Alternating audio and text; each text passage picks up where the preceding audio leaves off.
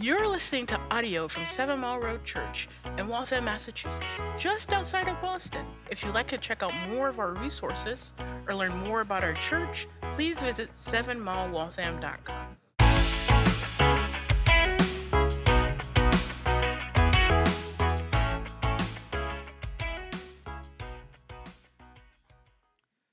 This is your captain speaking.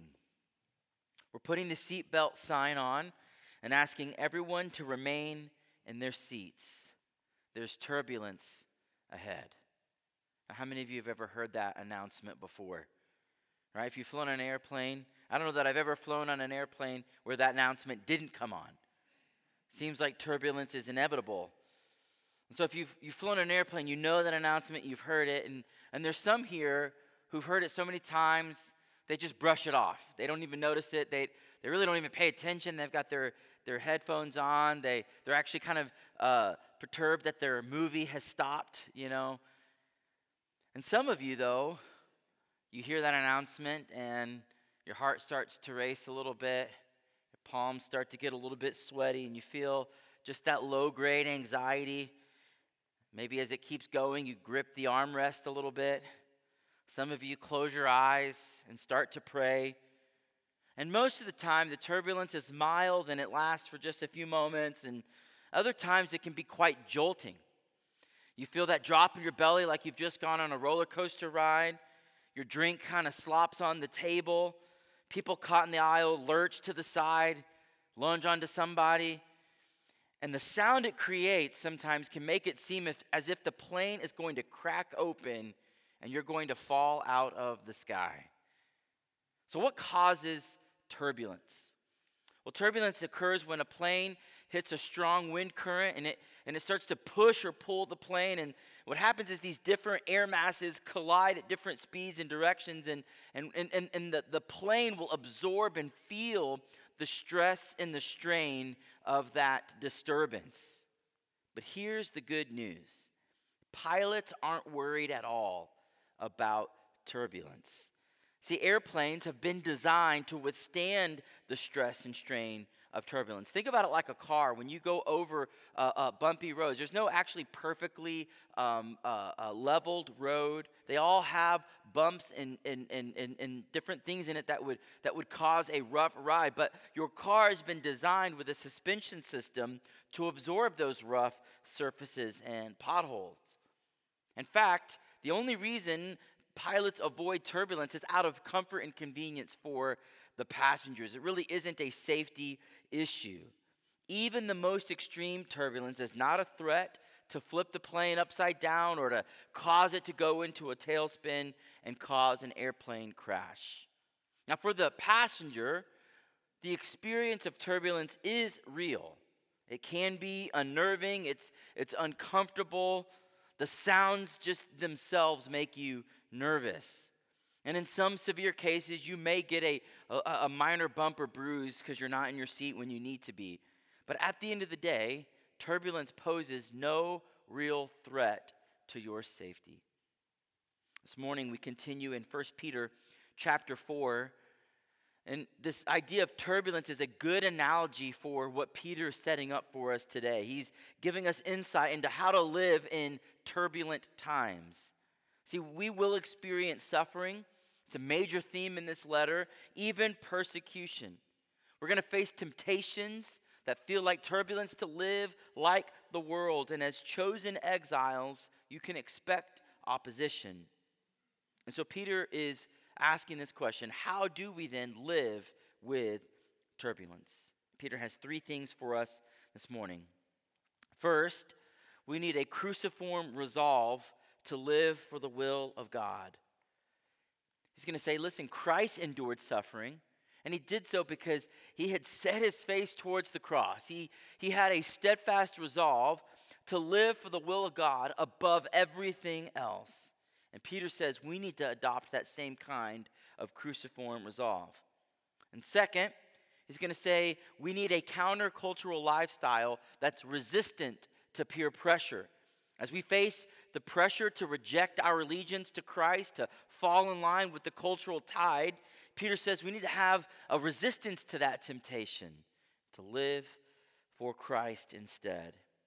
And third, we need to live with the end in mind for the glory of God. Just like turbulence poses no real ultimate threat to airplane passengers, the turbulence of our times ultimately poses no threat to the Christian. He ends this passage in a doxology of worship. It says God is in control. He has dominion over everything, and his glory will prevail. Therefore, we can pursue serving the church and living on mission. 3 things this morning to live in turbulent times: a cruciform resolve to live for the will of God, a countercultural lifestyle that's resistant to peer pressure, and living with the end in mind for the glory of God. Look with me at chapter 4, verse 1, as we see that we need a cruciform resolve to live for the will of God. Peter writes, "Since therefore Christ suffered in the flesh, arm yourselves with the same way of thinking." Now let's follow Peter's logic here. Here's the premise that he's building on. Jesus Christ suffered in the flesh. Now here's some Christology for you. This is the doctrine of Christ all throughout the New Testament. Jesus is fully God and fully human. Both are true, 100% true at the same time. 2 natures. Jesus has a divine nature. That's why he's fully God. He also has a fully human nature. He's not 50% one and 50% the other. It's not a 60-40 mix. He has 2 natures that coexist inside him. And here, Peter is highlighting, he's drawing attention to the reality that Jesus is a real human being who lived a real earthly physical life. There was a heresy starting to circulate at the time that he wasn't really human, that he just appeared to be human. And that's problematic because if he's not really human, he can't really be our substitute. And so you notice earlier in the last chapter and in this chapter, Peter specifically says, in the flesh. Just like you and I have flesh and bones, Jesus had flesh and bones. He lived a real earthly physical life. And Peter also highlights that during his ministry, his life was characterized by trial, temptation, and suffering. Let me just give you a quick hit list of the sufferings of Christ. After 40 days of fasting, Jesus, being weakened and hungry and tired, was tempted in the wilderness by Satan himself. He didn't send some scrub demon, some JV guy. He went himself to tempt Jesus. Throughout his ministry, he was routinely slandered and misunderstood. Think about how we feel when we are misunderstood. Just imagine that's just your perpetual, everyday existence. Your words are being twisted. People are saying things about you that just aren't true. You feel like you're always going uphill. People lied about him, despised him, and rejected him. How was his family life? Well, most of his family thought he was crazy. Most of his best friends abandoned him when he needed them the most. He was arrested on trumped up charges that were false. He had an unjust trial. And the scriptures tell us he was physically beaten to the point of being barely recognizable. Then he was shamefully stripped naked, and he was crucified on a Roman cross as an enemy of the state.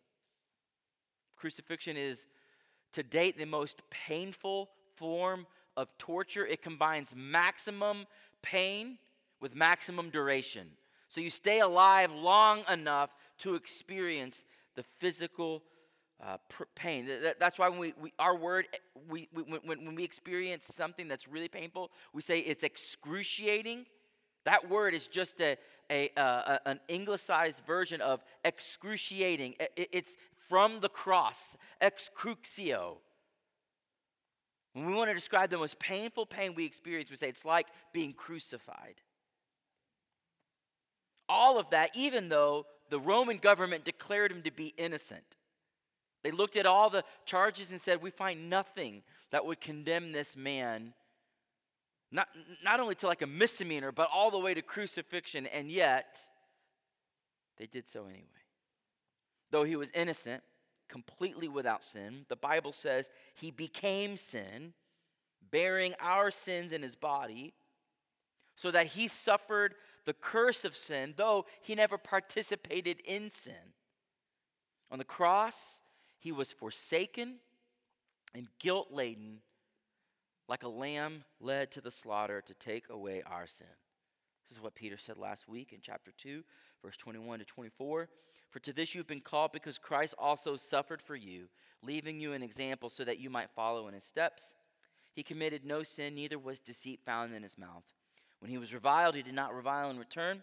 When he suffered, he did not threaten, but continued entrusting himself to him who judges justly. He himself bore our sins in his body on the tree, that we might die to sin and live to righteousness, so that by his wounds you have been healed. And this premise that Jesus suffered in the flesh, Peter says, has implications for the Christian. In other words, this reality, these true facts come with a logical and moral necessity. And Peter says, because Christ suffered in the flesh, you must also arm yourself with that same way of thinking. See, Christ had a way of thinking, a mindset, a resolve that enabled him to endure all that he went through. And Peter's saying we need that same cruciform resolve. This word for way of thinking, it's the same word that's used in Philippians chapter 2, verse 5, when Paul says to have this same mindset like Christ had. It's used throughout the book of Proverbs to refer to the kind of mindset that has a determination to stay on the path of wisdom and to make right moral decisions. In other words, a great English one-word translation of this would be resolve. This determined way of thinking, a resolve. Peter says, because Christ suffered for you, arm yourself with this same cruciform resolve. Now, this word cruciform, it means to have the shape of a cross. It's cross-like, cross-shaped. Our resolve should have a cross-like shape to it. Karen Jobes, in her commentary on 1 Peter, says Christians must be armed with the same disposition and resolve that allowed Jesus to set his face resolutely toward the cross. Meaning, Jesus was willing to endure the shame and the pain of the cross because of what it would accomplish, namely our salvation. See, Jesus didn't accidentally live the perfect life. He didn't just happen to be in the wrong place at the wrong time to go to the cross to die for our sins. He made an intentional, resolute, determined decision to die for you and me in our place for our sins. Luke, the gospel writer Luke says that Jesus set his face towards Jerusalem. He knew exactly what was happening on his last mission to Jerusalem. And Peter says, this kind of resolve has a purpose. Let's keep reading. He says, for whoever has suffered in the flesh has ceased from sin, so as to live for the rest of the time in the flesh, no longer for human passions, but for the will of God. So this mindset that Peter's talking about, this cruciform resolve, is aimed and determined to do what? To live the rest of our lives for the will of God. See, Peter knows everyone's going to live for something. It's just it's hardwired into our human nature. We're going to spend our energy on something. We're going to give our time. We're going to give our resources and energy to live for something. And Peter says that should be for the will of God. Set your heart, set your mind, set your will to live for the will of God instead of human passions. So here's where that cruciform resolve comes in. When you find that it's hard to live for the will of God, because friends, it's hard. It's difficult. Passions of the flesh are alluring. When you find that you would rather live for human passions, Peter's saying, remember that Jesus Christ suffered for you. His sacrifice then becomes this primary motivation for us to be willing to suffer, to give up, as it were, these temporary pleasures in order to be faithful to him.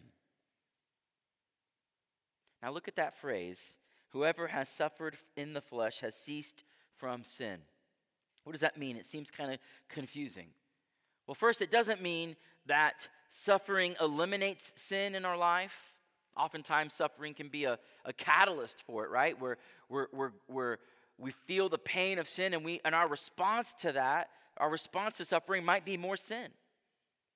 This also doesn't mean that believers who've adopted this resolve will 100% stop sinning. This verse isn't teaching that sinless perfection is possible in this life. There's just this paradoxical reality that though we've been saved from sin, until Christ returns, we will still struggle with it. It's a part of the Christian life. So what does it mean that Christians who have this mindset have ceased from sin? What it means is that Christians who willingly suffer unjustly because of their faith, it shows that they've got this determination to strive for holiness, to choose obedience, even if that means suffering, even if that means unjust persecution. It means that Christians who take the sufferings of Jesus personally and really understand it, when the gospel reality moves from the head to the heart, it starts to transform you from the inside out, and it begins to produce a real change in your life. This is Peter's way of saying what the Apostle Paul says in Romans chapter 6. So you also, Paul says, must consider yourselves dead to sin and alive to God in Christ Jesus. Another way to think about it is this: for the Christian, though sin no longer reigns, like has mastery or power over you, sin does remain. So sin no longer has the mastery and power over you, meaning you can actually say no. We live in this paradoxical reality that there will still be sin in our life. We've said this before, and it's worth repeating. In Christ, we've been saved from the penalty of sin. So if you are in Christ, the penalty that you deserve for your sin has been paid for in Christ. And right now, this life of sanctification, we are being saved from the power of sin, so that as we continue to follow Christ progressively, more and more, we will see victory over sin in our lives. And one day, when Christ returns, we will be saved fully and completely from the very presence of sin. What the apostles are telling us here is that until our salvation is fully and totally complete, though sin no longer reigns, it will remain. And our fight against sin begins with this cruciform resolve to live for the will of God. So if we put all of this together, Peter's saying this: Christian, remember, Christ suffered for you on the cross. He had a determined heart and a settled resolve to go to the Christ despite the suffering involved. And so that becomes an example for us. Because we're united to Christ, we too can have that same mindset, that same resolve. And when we're armed with that resolve, we're willing to give up the pleasures of this world to endure unjust suffering and choose to walk in holiness. This passage reminded me of the marathon mindset. You talk to any marathon runner, they'll tell you that the marathon is as much a physical exercise as it is a mental exercise. There's a man named Ian Torrance. He's an ultra marathoner. Have you ever heard of these ultra marathons? If you thought a marathon was hard, ultra marathoners do marathons in their sleep. These ultra marathons can be 30, 60, or even 100 miles long. I don't even like to drive 100 miles, let alone run 100 miles. And he's not only finished more than 200 ultras, he's won 53 of them. Now listen to what he says. Success can be found at any distance and at any level if you have the right mindset.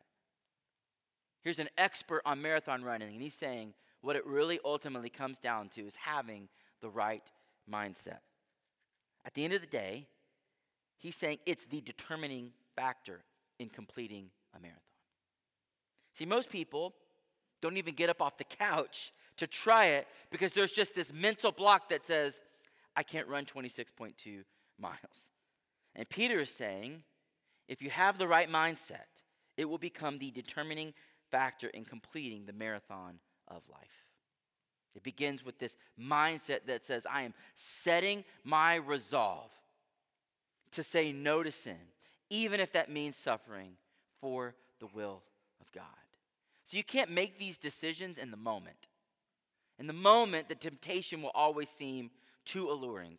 In the moment, the suffering will feel too overwhelming. This is pre-work you have to do. It's the prerequisite work you've got to do in the quiet recesses of your heart as you're praying, as you're studying Scripture, as you're maybe on the aftermath of sin, of going, no, I'm done with that.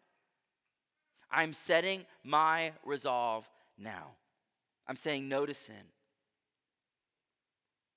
And when we have that kind of settled opposition to sin, this cruciform resolve, that's the first step Peter is saying into living for the will of God. See, many of us live a defeated Christian life. We take these paths of least resistance because we've just never made that determined, resolved, resolute decision to live for the will of God. We put that off and we say, in the moment, I'll make the call. But friends, Jesus has broken the power of sin in our lives. That's what his work on the cross did. And he's given us his life as an example to follow. And because we're united to him, we have access to that same determined, resolute mindset to live for the will of God. So 7 Mile, have you made a cruciform resolve to live for the will of God? We make these kind of decisions all the time in our careers, in parenting, in marriage, in life, and the extracurricular activities that we're going to do. We say, I'm going to do this. But have we done that for living for the will of God? Are you cultivating that resolve by renewing your minds through Scripture? Do you remind yourself regularly of the sacrifice of Christ to motivate yourself as you're fighting against sin? As we seek to live in turbulent times, first we need a cruciform resolve to live for the will of God. Now look with me at verse 3 to see that we also need a countercultural lifestyle that's resistant to peer pressure. Peter goes on, he says, "For the time is past that suffices for doing what the Gentiles want to do, living in sensuality, passions, drunkenness, orgies, drinking parties, and lawless idolatry." Now Peter gets granular here. He makes a list, and he starts to list out some specific areas of sin and temptation. Now this list in verse 3 is certainly not exhaustive in terms of all the different kinds of sin, but it's certainly a very dark one, to say the least. The first 5 on this list involve unrestrained desires for sex, food, and drink. And in general, every sin on this list has a common denominator of a lack of self-control. If you wanted to say, what do all these sins have in common? It would be unrestrained, a lack of self-control.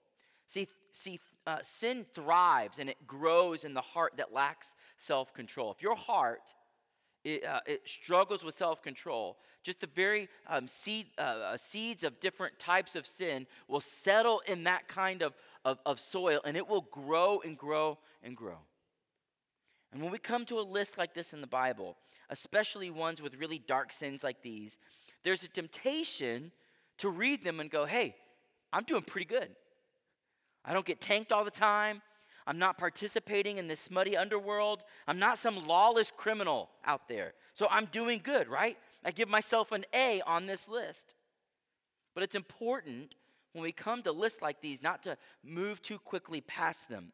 Remember, this list is what happens when self-control is fully abandoned and it gives way to serious outward sin like this. But if we're sensitive to the Holy Spirit, and we're serious about putting sin to death, we'll ask different questions when we come to this list. Not, have I done anything on this list this week? Am I participating in these sins? But rather, where do I lack self-control?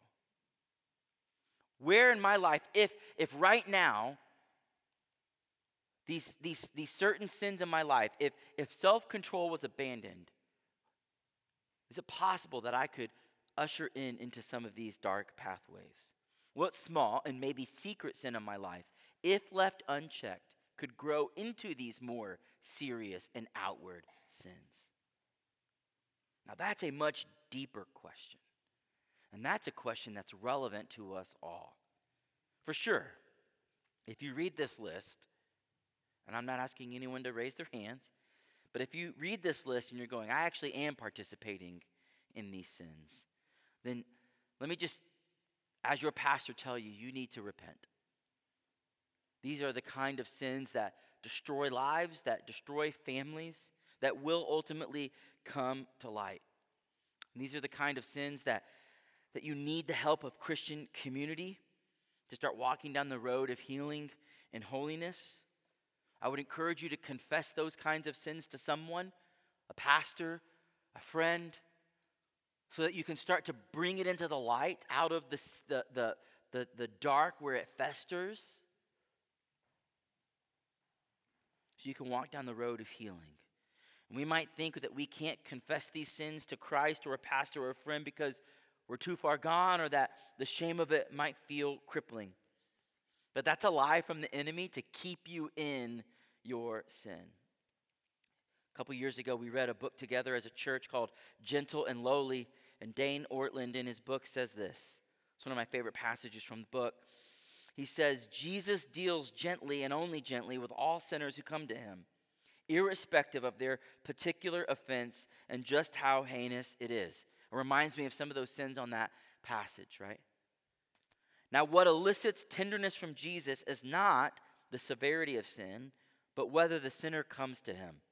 Whatever our offense, he deals gently with us. But if we never come to him, we will experience a judgment so fierce it will be like a double-edged sword coming out of his mouth at us. If we do come to him, as fierce as his lion-like judgment would have been against us, so deep will his lamb-like tenderness be for us. We will be enveloped in one or the other. To no one will Jesus be neutral. You hear what he's saying? If we come to Christ in our vulnerability and honesty with our sin, we will be met with a lamb-like tenderness. But if we don't, if we prefer to remain in the dark, we will experience his judgment. It's one or the other. There's no neutrality here. No matter your sin, no matter how much shame or guilt you feel, come to Christ, and he will deal gently with you. So as we think about this passage, everyone has something to consider. Whether you're experiencing and participating in the actual sins on the list, if you are, bring that sin to Christ and ask for forgiveness. I would also encourage you to go one step further, to bring it into the light of Christian community so that you can find healing and holiness, so that we can help you put that sin to death. One of the things we say, it's on a sign as you pass into these doors every day or every Sunday, that we are a church of gospel, safety, and time. We will walk with you. This is a safe place to confess sin. And for everyone, we all need to consider, where do I lack self-control? And Peter goes on and says, with respect to this, that's living in these sins, they are surprised when you do not join them in the same flood of debauchery, and they malign you. But they will give an account to him who is ready to judge the living and the dead. For this is why the gospel is preached even to those who are dead, that though judged in the flesh the way people are, they might live in the spirit the way God does. So Peter starts to unfold for us what happens when we live countercultural lifestyles. What happens when we decide not to participate in the things of this world? What happens when we make that cruciform, resolved decision to live distinctly Christian lives? Peter says first, people will be surprised. In other words, people are going to notice. They're going to say, listen, they're living differently. And they're going to malign you. They will interpret your abstinence from sin as condemnation. They're saying, what, you think you're better than us? You're not going to join us in what we're doing? You think you're so much better. Now, Peter's readers are facing the difficult choice of either taking the path of least resistance and joining in that flood of debauchery and being accepted, or the path of most resistance, swimming against the cultural tide and adopting the same norms, values, and practices to be accepted by society. See, they can either adopt those practices and be accepted by society, or they can be obedient to God and suffer the consequences of unfair criticism. unjust suffering from unbelieving family and friends and neighbors. Now, some things never change because the same reality that first century Christians were experiencing are the same reality we experience and feel today, isn't it? Don't you feel that pressure to go along with the cultural tide, to be accepted?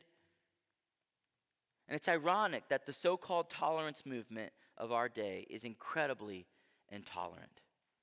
See, tolerance used to mean you could disagree with somebody, you could tolerate those differences, and yet you still accepted the person. Because there was this shared belief that everyone should be free to have and express their beliefs without it meaning that you hated them. But in a lot of the cultural conversation today, this new tolerance means, listen, keep your beliefs to yourselves. Keep them private. You can believe all you want to believe in your own home. Just don't bring it out here where I have to see it. Or else you will be harshly criticized.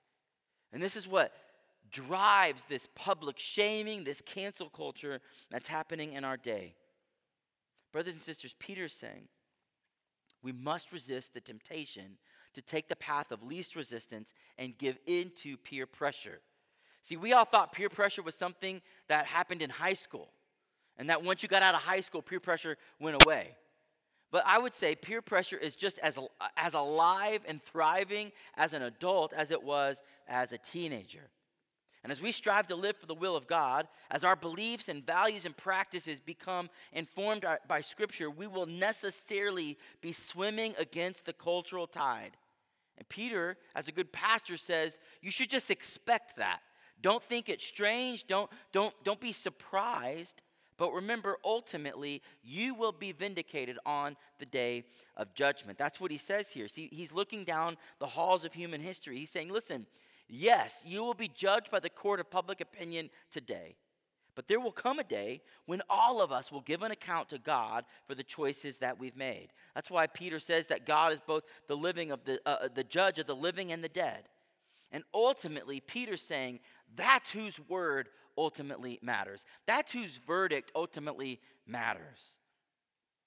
So if you live according to God's will, you will be judged by the court of public opinion. In this life, you'll be found guilty and you will be unjustly criticized. That's what Peter is saying when he says that the gospel was preached even to those who are dead. He's not saying that when you die, you get a second chance of salvation or to believe in the gospel. What he's saying is think about those who have already died. The gospel was preached to those Christians, and it wasn't preached in vain. In their lifetime, they were judged and found wanting by the court of public opinion. But instead of being crippled by their criticism, what did they do? They leaned into the living hope of the gospel. And now that they've died, they've been vindicated by God. And now they're fully alive by the Spirit of God. At the end of the day, friends, God will settle all the scores. In this life, we might be judged by the fair weather court of public opinion, but in the end, those who live by God's standards will experience vindication. They will experience the unending life of ever-increasing joy. Being obedient to God and suffering the consequences of criticism and condemnation by unbelieving friends and family is difficult. I don't want to sugarcoat it. It's hard. But it is the path that leads to life. And so when we put all this together, Peter is saying, Christian, turbulent times are coming. In fact, they're already here. There's going to be ample opportunity for sin. Even some of the sins on this list. There will be pressure to give in. And you might just rather be caught up in the flood of sin. And what does Peter do? He says, remember Christ. He suffered for us, not only as an example of our endurance, but his very sacrifice freed us from the power of sin. And if you remember what he said earlier, to an eternal inheritance that is unfading, undefiled, kept in heaven for you. The Christian life, by definition, is going to be countercultural. You will face opposition. But instead of giving into that pressure, lean into hope and remain steadfast and strong. As we seek to live in turbulent times, we need a cruciform resolve to live for the will of God. We need to adopt a countercultural lifestyle that's resistant to peer pressure. And finally, we need to live with the end in mind. Look at verse 7. The end of all things is at hand. Peter reminds us that the end of all things is near. Now, what does he mean by that? Well, this phrase is biblical language for the final stage of God's redemptive plan. It's talking about the second coming of Christ, the return of Christ, where God's kingdom is fully realized here on earth as it is in heaven. You see, the life, death, resurrection, and ascension of Christ inaugurated or began the establishment of the kingdom of God. But the second return, or the second coming of Christ, this return of Christ brings the consummation where God's kingdom is fully realized as it is in heaven here on earth. And when Peter says that the end is at hand, the focus is not on the soonness or the immediacy, but rather that there are no more steps in God's redemptive plan that need to happen between now and that final return of Christ. So think about it this way. Is there anything that we need to do to usher in the kingdom of God? Like, is there a step that's incomplete that needs to be completed so that Christ can come? Well, in one sense, no. Christ finished everything he needed to accomplish on the cross during his life, death, and resurrection, ascension ministry, so that Christ can now come at any point in time. The only reason Christ has not returned is out of mercy and kindness. In 2 Peter 3, verse 9, he says, "The Lord is not slow to fulfill his promise, as some count slowness, but is patient toward you, not wishing that any should perish, but all should reach repentance." You see, the reason the Lord delays his return is in order to give more people repeated opportunities to hear and respond to God's offer of salvation by grace through faith. It's his kindness.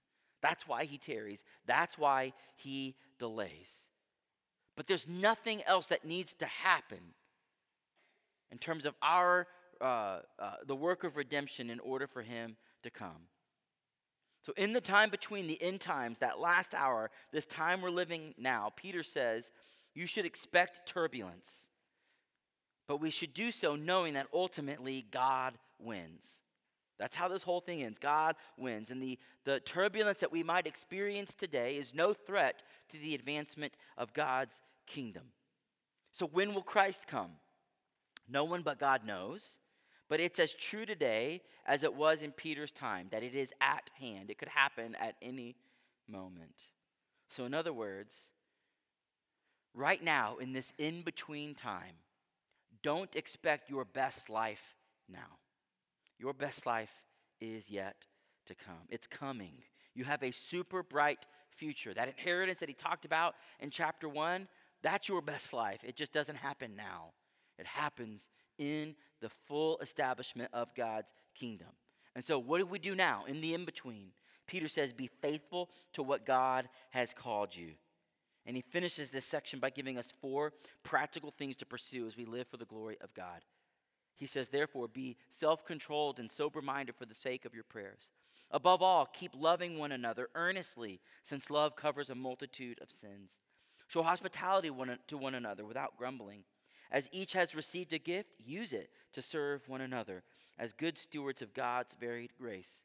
Whoever speaks as one who speaks oracles of God. Whoever serves as the one who serves by the strength that God supplies, in order that in everything God may be glorified through Jesus Christ.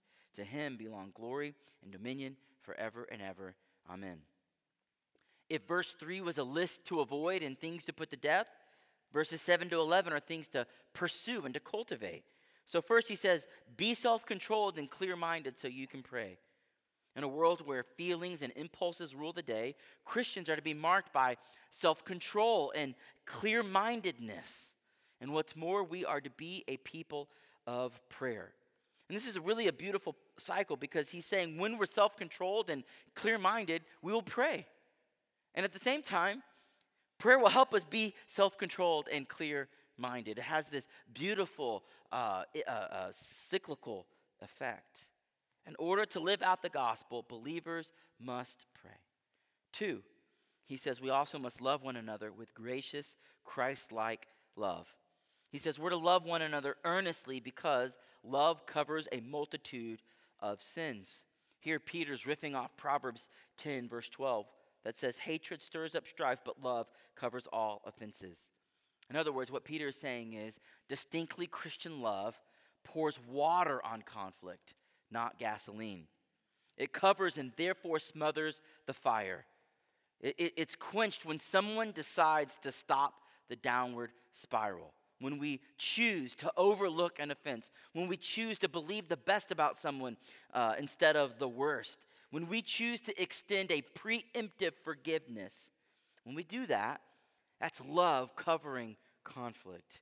And I think Peter is writing this because he knows in the midst of anxious times, in the midst of turbulence, in the midst of suffering unjust criticism, we can be on edge, right? And it's just a recipe for conflict. And Peter is saying, I know. So let's preemptively, earnestly love one another with a gracious, Christ-like love.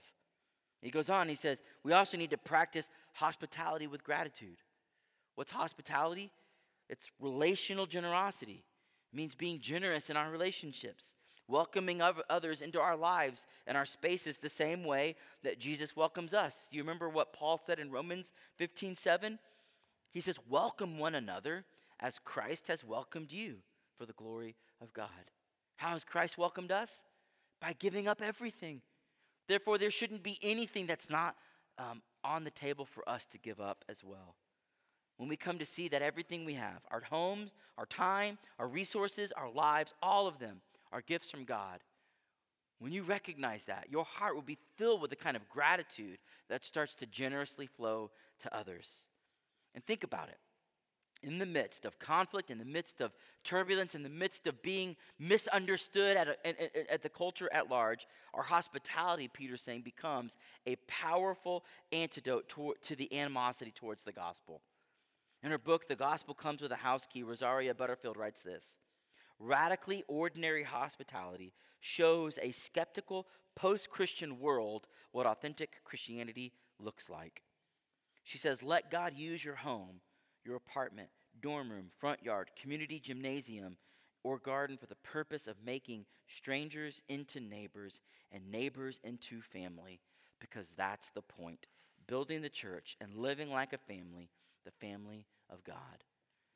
It was normal, everyday hospitality that started to move through the Roman Empire despite sanctioned heavy persecution, and it radically transformed the Roman Empire. Rosaria Butterfield was welcomed into faith through an invitation to a meal. And finally, number 4, Peter says, serve one another with the gifts that you have received. You see, God is a generous giver, and he gives his children gifts to be used to serve one another. And so what that means is we take inventory. Where has God gifted me? And how can I be used by him for God's glory? And I love what Peter says here. He says, not only does God supply the gifts, so your gratitude should go to him. You shouldn't be prideful and say, look at how gifted I am. Every good gift we have comes from him. But he says the strength to use those gifts also comes from him. So not only is he the giver, but he's the energizer of those gifts. So if we put all of that together, this last section, Peter's saying, friends, take heart. Jesus is coming. So you can endure whatever the current situation is. His kingdom will come. And so when you think about the end is coming, don't use all of your energy to stockpile dry goods and ramen noodles and bottled water.